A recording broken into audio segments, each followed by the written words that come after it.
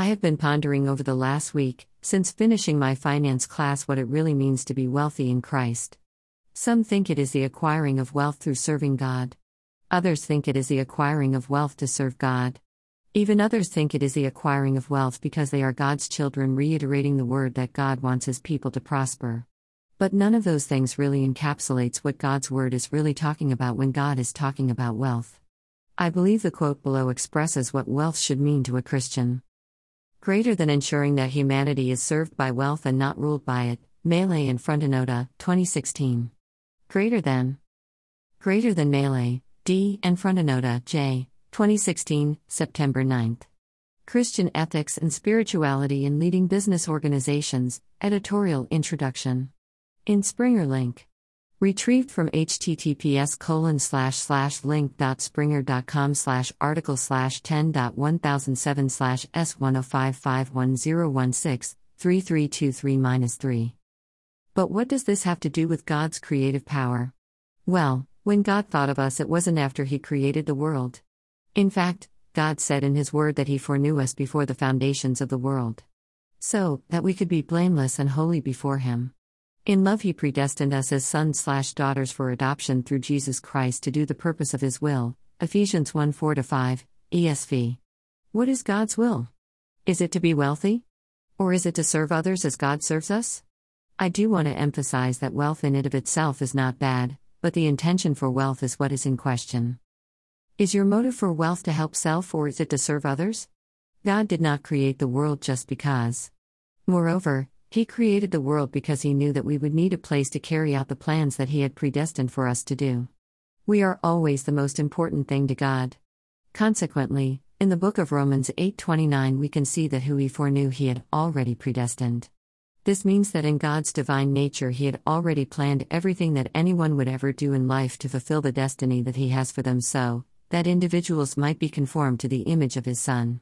Additionally, in the book of Jeremiah God speaks to him and says that before he knew him in his mother's womb, just like God knows each of us, He consecrated him and appointed him as a prophet to the nations. God spoke a creative word about Jeremiah's destiny even before he was born. That is definitely creative power. How amazing! God used His creative power to create a life in the womb of Jeremiah's mother with a plan for his future even before he was born.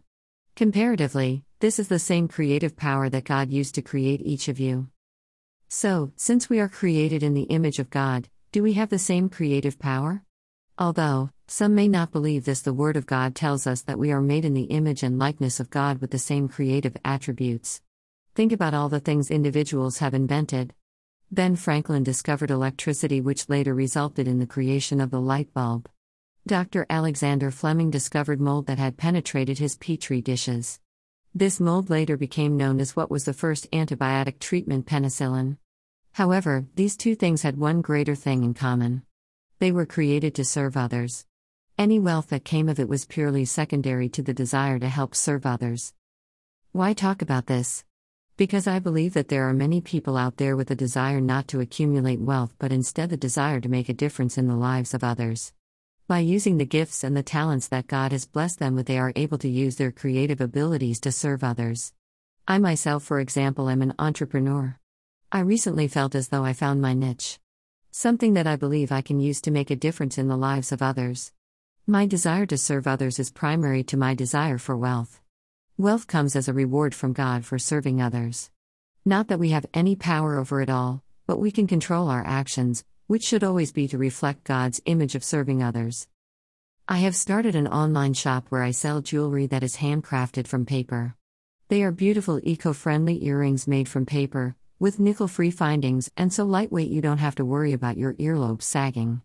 However, the reason for my passion is that I am using my creative power not to obtain wealth but as a way to express my faith in creating something that I hope will serve to increase, inspire, empower, and connect the faith of others.